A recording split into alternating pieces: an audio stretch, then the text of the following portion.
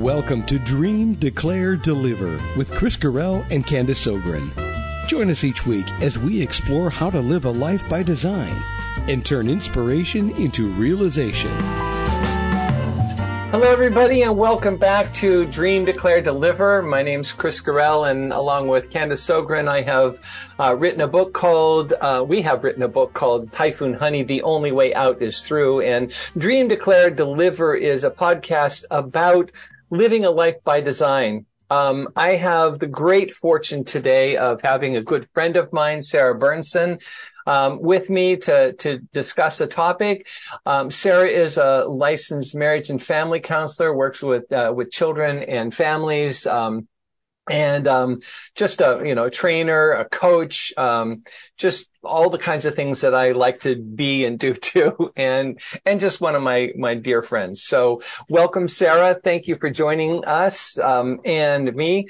And today we wanted to talk a little bit about defenses and defensiveness and defenselessness, kind of that whole package of goodies that sometimes gets in the way of our Dream, Declare, Deliver, and is there for a reason, I guess, so I think maybe I'd like to start by saying, how do we differentiate between a defense and maybe a boundary? I kind of have different views of those, but they're both there to sort of protect, aren't they? Yes, that's what comes up, is they're both protection, defenses and boundaries. I feel like boundaries maybe are something we set up in advance. Yeah, I get that. That's a great idea. And maybe defenses are something that pop up in the moment. Yeah. I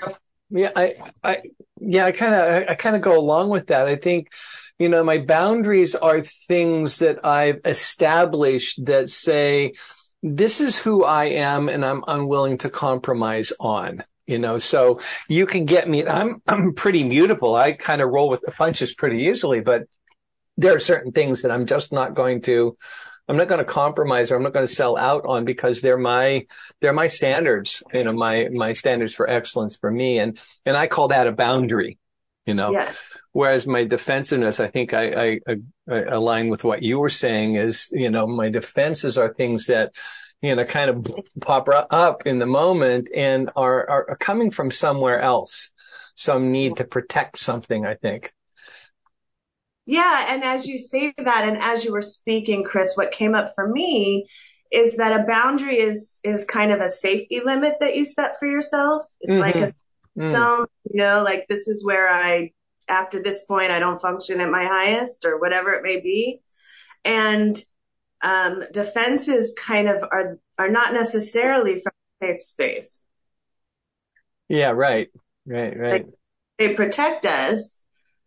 But they come from triggers. Yeah. Right. Well, they come from the ego, don't they? Yeah. I mean, in classical psychology, we even call them ego defenses. They're not just defenses, they're ego defenses. And so, that name kind of connotes to me that it's something that the ego wants to, protect in its little self-righteous, belief about itself. I gotta look good. Right. So, how do we discover? I mean, I've worked a lot with this in my life, and, trying to uncover, discover, and flesh out my defenses to see, what's legit and what's not. How do I just do it through reflection and things, but what advice might we give people to get started on that whole thing? Because I think the first step in dealing with our defenses is knowing that we have them, right? Well, for me, it means like being aware of when you are defensive. So like when you feel defensive, and then what happened, and then why? Like how come it's like, becoming aware. Yeah. At the trigger point. Well, and before the trigger point is really, when you said, experiencing that, when you first feel defensive, the feeling that I get is kind of a stiffening, Mm-hmm. when I feel myself reacting in that kind of stiffening or bristling kind of way, I'm pretty certain that's coming from a defense position. And so that's where that's my flag to start saying, whoa, stop. What's going on here? What am I defended against? And I think there's all kinds of different reasons why the defense would pop up. And there are tons of different ways that we act on our defenses, right? Yes. Something that came up for me when you said that, Chris, is that for me, when somebody hits something about me that I haven't yet discovered myself, accurate, but not necessarily pleasant, is when my defense is really whoa. I hadn't seen that yet. Oh, you just saw something about me I didn't know. Ouch. Ooh. Brilliant. What happens there? What do you do? I think it's twofold. I feel very exposed and vulnerable in that moment because, and then my internal judgment of that comes out. What I judge that to mean is how I respond to it. May not be what somebody else is saying, but how I respond. Well, and what I judge it to mean about me, it's like you saw something in me that I didn't see, and all of a sudden I feel exposed. Excuse me. All of a sudden I feel exposed, and there's a part of me that just doesn't want to go there because I haven't investigated that, and this is a public conversation, right? So I can feel myself stiffening already to that, Yes. But I think those kinds of defensive reactions maybe are like the healthy ones that we, that are there, to, I guess, soften the blow or maybe protect us, until we do the work and find that out. So that's one kind of defensiveness that pops up is, just the recoil of like, what are you saying? And it stings too much to be untrue, the more it stings or the more it smarts, the more I'm recognizing that's something that's probably true and I haven't looked at. Because it's like, it's like an arrow to the chest. It's like, pull that one out. Ow. Right. Yes. I once had the great pleasure of talking with a Native American medicine man or a shaman by the name of Medicine Sun Bear.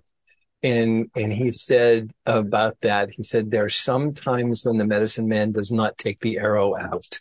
He said, because, that pulling it out would cause more damage, more bleeding, and you have to let the body heal around it and expel that arrow or whatever it is, the wound.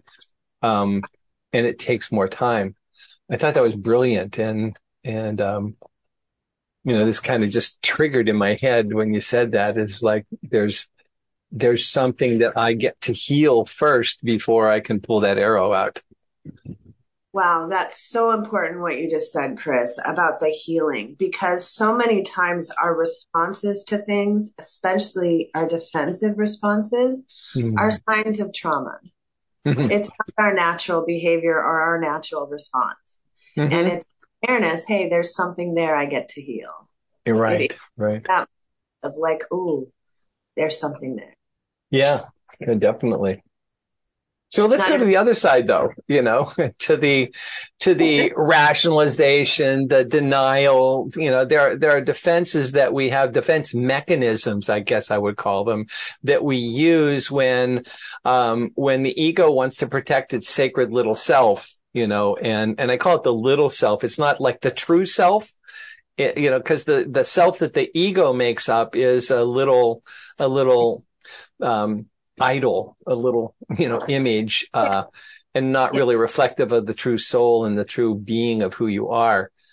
So those other kinds of defense mechanisms, that show up, really, are, places where we get to go, I guess. Or places we go before we accept, right? And the places we travel on the journey before we find what. Yeah. Say more about that. Do you have an experience with that? Well, I in my, studies, in my work, in my own personal experience, what I find is like what we initially denied, we're not necessarily ready to receive yet. Mm-hmm. And it takes some time to unpack it. And then like there's usually an epiphany that hits and it's like, oh yeah, that's what happened. Is that what you mean by the why? The why of the defense? Yeah, because sometimes like you have to get to the root of it to heal it. Mm-hmm. Like you can't just put stuff on top of it, because then it's going to keep popping up every once in a while when you hit that spot. Right. Yeah. I'm sure I do that a lot is, like try to mask it over and put things on top of it to make it look good. Because I really haven't done the work. I haven't, whether it's healing or, I have a puffed up illogical belief about myself or whatever it is that's, I can give you an example. I have been doing men's work for years and years and years, and I've always been on a men's team. And my men know me intimately. They know my skeletons and everything. And one day, one of the guys, this is quite some time ago, but one of the guys said to me, why are you always achieving? Why do you always have to have so many, results? You did this, you did that, you ran for America, and you did, blah, blah, blah, blah, blah. Like you're always more invested in what you did and what your accomplishments are. When are you going to stop? And I didn't realize until that point that my doing this was also a defense to cover up, a deep-seated, I'm not enough. Somewhere in all of us, we have that little voice inside of us say that, you're not really enough. You're not smart enough, bright enough, fast enough, big enough, experienced enough, whatever. You're not enough for whatever the challenge is. And so, so there's that defense mechanism that I had that was, oh yeah, watch this. And I would, add another bullet point to my resume, as it were, but it was getting at the why, that my friend was saying that, why do you have to do that? You're enough. We accept you. So when your friend got to that with you, did that shift your need to be such a doer and to accomplish all those things, or did something settle in you with that understanding? It was both. It was a settling in, but there was a shift that started a process of letting go of accomplishment, letting go of, more importantly, letting go of reminding people of my accomplishments. It's like, I don't have to remind anybody of my accomplishments. That's not necessary. That's really a cover-up mechanism for the vulnerability of not feeling like I'm enough. So if I do work on those two things, if I work on I am enough, that takes part of that why away. But if I work on not attaching myself to my results, yeah, right. It's the attachment that I had that was really making it feel like defensiveness to him. We used to call him Yoda because he was just so wise and always just had those zingers. Yeah, well, the zingers are great because they help you explore without caution, without like that protective zone, really look. Yeah. We don't want to see. Right. Well, and it helps a lot when somebody exposes a defense mechanism of yours, and that somebody is a person that you're intimate with or that you're, deeply bonded to. Go ahead. You're going to say something. Yeah, well, anytime you choose to do the work and do the exploring on your own, you're going to have a different result than when somebody puts it in your face. Mm-hmm. Mm-hmm. Right? Like, because you are looking and you're open, and that presents a different possibility.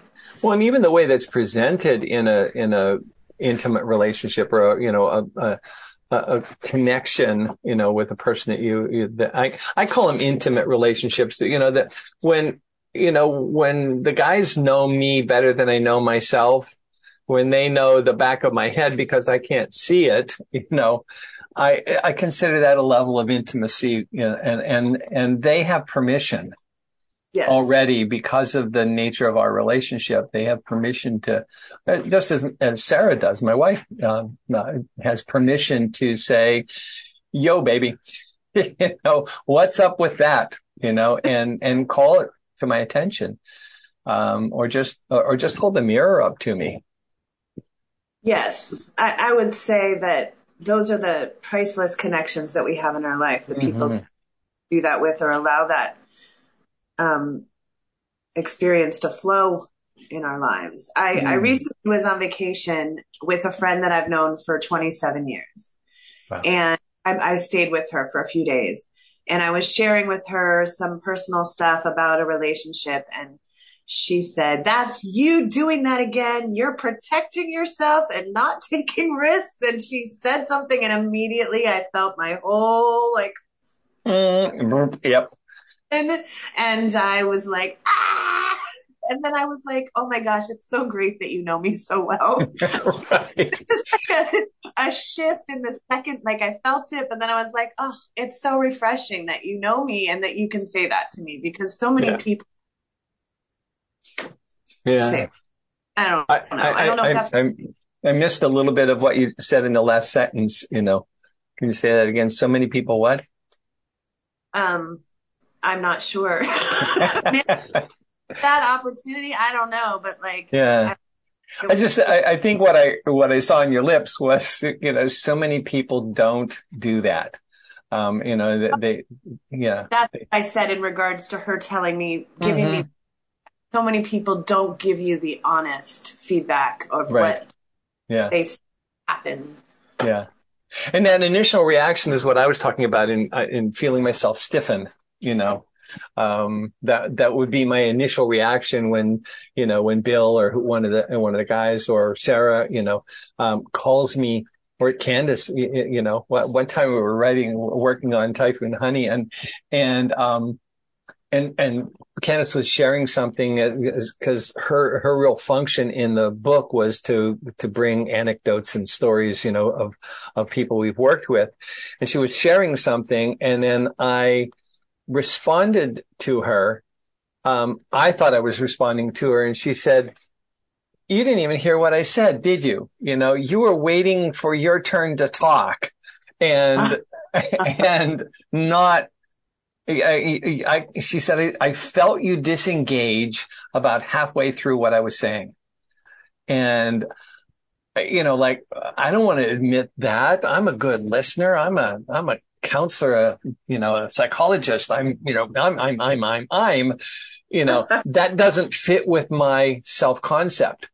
First reaction, no. Oh yeah.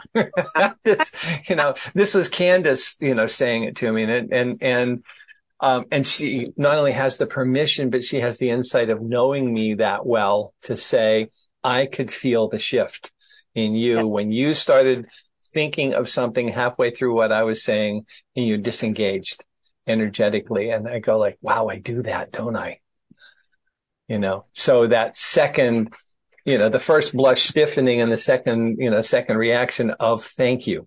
Thank you so much for having the courage and the relationship enough to call me on my defenses. That is a defense mechanism. Also, rationalizing, intellectualizing and stuff like that, because what we were talking about was something very intimate.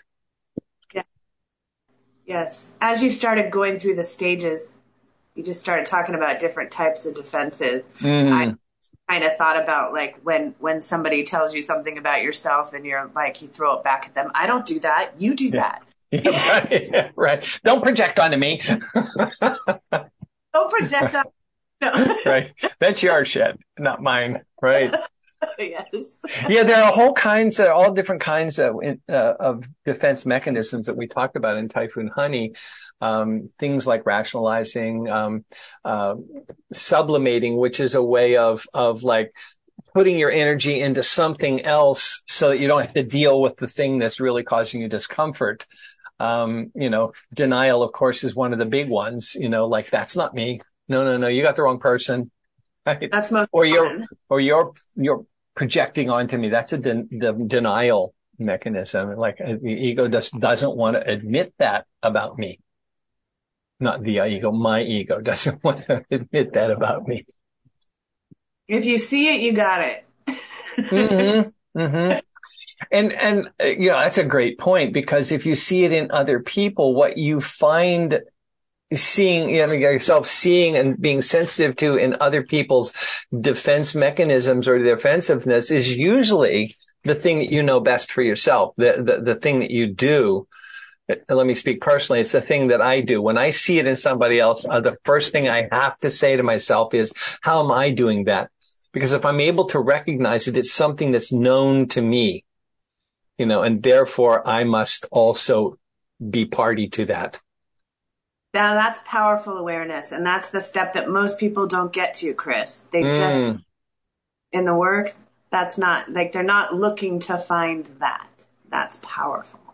Well, and yeah, it is, because everything that we do, feel, see, experience comes first through the filter, up here, and if that filter is my own, it includes my own defenses, it's going to be able to recognize that. So I have to take all feedback and all situations and first strip out what is me in there, and what's the other.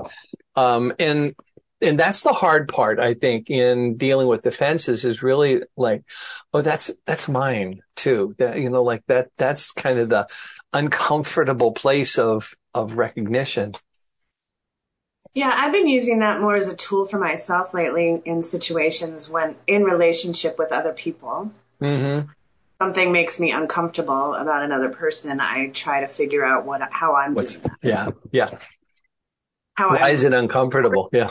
Or causing it, or it is me, but it always comes back to me. Well, it does, and then that's not egotistical or egocentric to port it back to you. It's really doing the hard work of self-introspection, and working with defenses is that introspective thing. Now, one of the things we talked about before we haven't gotten to was, if we take away a defense mechanism, and know what the why is behind it, what do we get to replace it with? Yeah, that's really, because it's there for a purpose, there's like an important role that the defense plays. And what's your experience with that? Well, you that's where the healing comes in, right? So like, you find what that defense is caused by. Like, when you remove that, you have to replace it with some other thing that you're telling yourself, whatever the lack of that you were telling yourself. You now get to replace it with, you are, like, you are enough. You are. So like an affirmation might work there. All the things, whatever specifically hits you or fits for you, because they're going to be different. But, what you were talking about earlier about not being enough and having all those accolades to put to your name so that you could be enough, it would be just telling yourself, I'm enough. Yeah. I am enough. I am enough, and just like all the things that, make you so amazing, without all the accolades. Yeah. Right. And the reason for the why, like, if you understand, like, wow, when I was younger, X, Y, and Z happened, like, then you can kind of fill in the blanks as to why you feel something that really isn't true to who you are now. Yeah. You can kind of go of that past and, and in that situation, I traced it back to believe it or not, a high school guidance counselor who told me point blank, you will never amount to anything. Oh, a guidance counselor. A guidance counselor in high school said, you will never amount to, you're lazy and you will never amount to anything. And that has been a driver in my life, for accomplishment after accomplishment. And, and I just want to go back to something you said, that when I do something or my defense is around the I'm not enough, saying I am enough is not about my accomplishments. It's not I am enough because of all of the great things I've done. It's I am enough, period. Like there's a sense of self-worth that I have just because I'm alive and just because I'm here and just because I'm in relationship with you. That is enough. Yes. To be alive and aware is enough, and I don't have to do anything to prove that. I don't have to, accolades to my name. I don't have to have a resume to show that. It's just a belief in myself that I'm enough. What an exhale that is. Yeah. It's a way of being. Yeah. Other things other than affirmations, what else can we do to fill that hole or that structure of a defense that, was there to protect something while we healed it, so. Well, it's the affirmations are important, but it's also reminding yourself, that you're doing the work and that you're healing. Mm-hmm. It's not just telling yourself the affirmations of I'm enough. It's acknowledging your work. It's acknowledging the process. Great point. Yeah. So when we talk about dream, declare, deliver, what we're really talking about is a process that is ongoing, recycling all the time, redeclaring and delivering on the declaration so that we, then we're saying to ourselves, yeah, I am enough. I'm able to do this, and it's not about the result. It's just really about, I can take the next step forward. I'm okay. Safe here. Yeah. And you just triggered a word for me in saying all of that, Chris. What came to me was trust. Trusting yourself, really having that space to know when something feels like it's yours, trusting when something doesn't feel right. Yeah, that's great. And I think trusting myself allows me to trust others. Oh, it's so true. And the distrust of others is often a reflection of the distrust of myself, kind of works backwards too. And that's another big source of defenses that I don't trust myself to do things, how could I trust anybody else to do that? So I get all these defended, walls around myself to protect that lack of trust. And it comes from my lack of trust in myself. Wow. That's brilliant. Great stuff. So thank you so much for joining me today and in this conversation. There's so much more we could unpack from this, but it's just really, it's a great thing to, to noodle around and stuff and add to the conversations of, how do we actually live into a life by design, and allow ourselves the grace of being able to do that. So thank you, Sarah Bernson. I look forward to seeing you soon and join us next time on Dream, Declare, Deliver, where we'll talk about another fun topic. Thanks.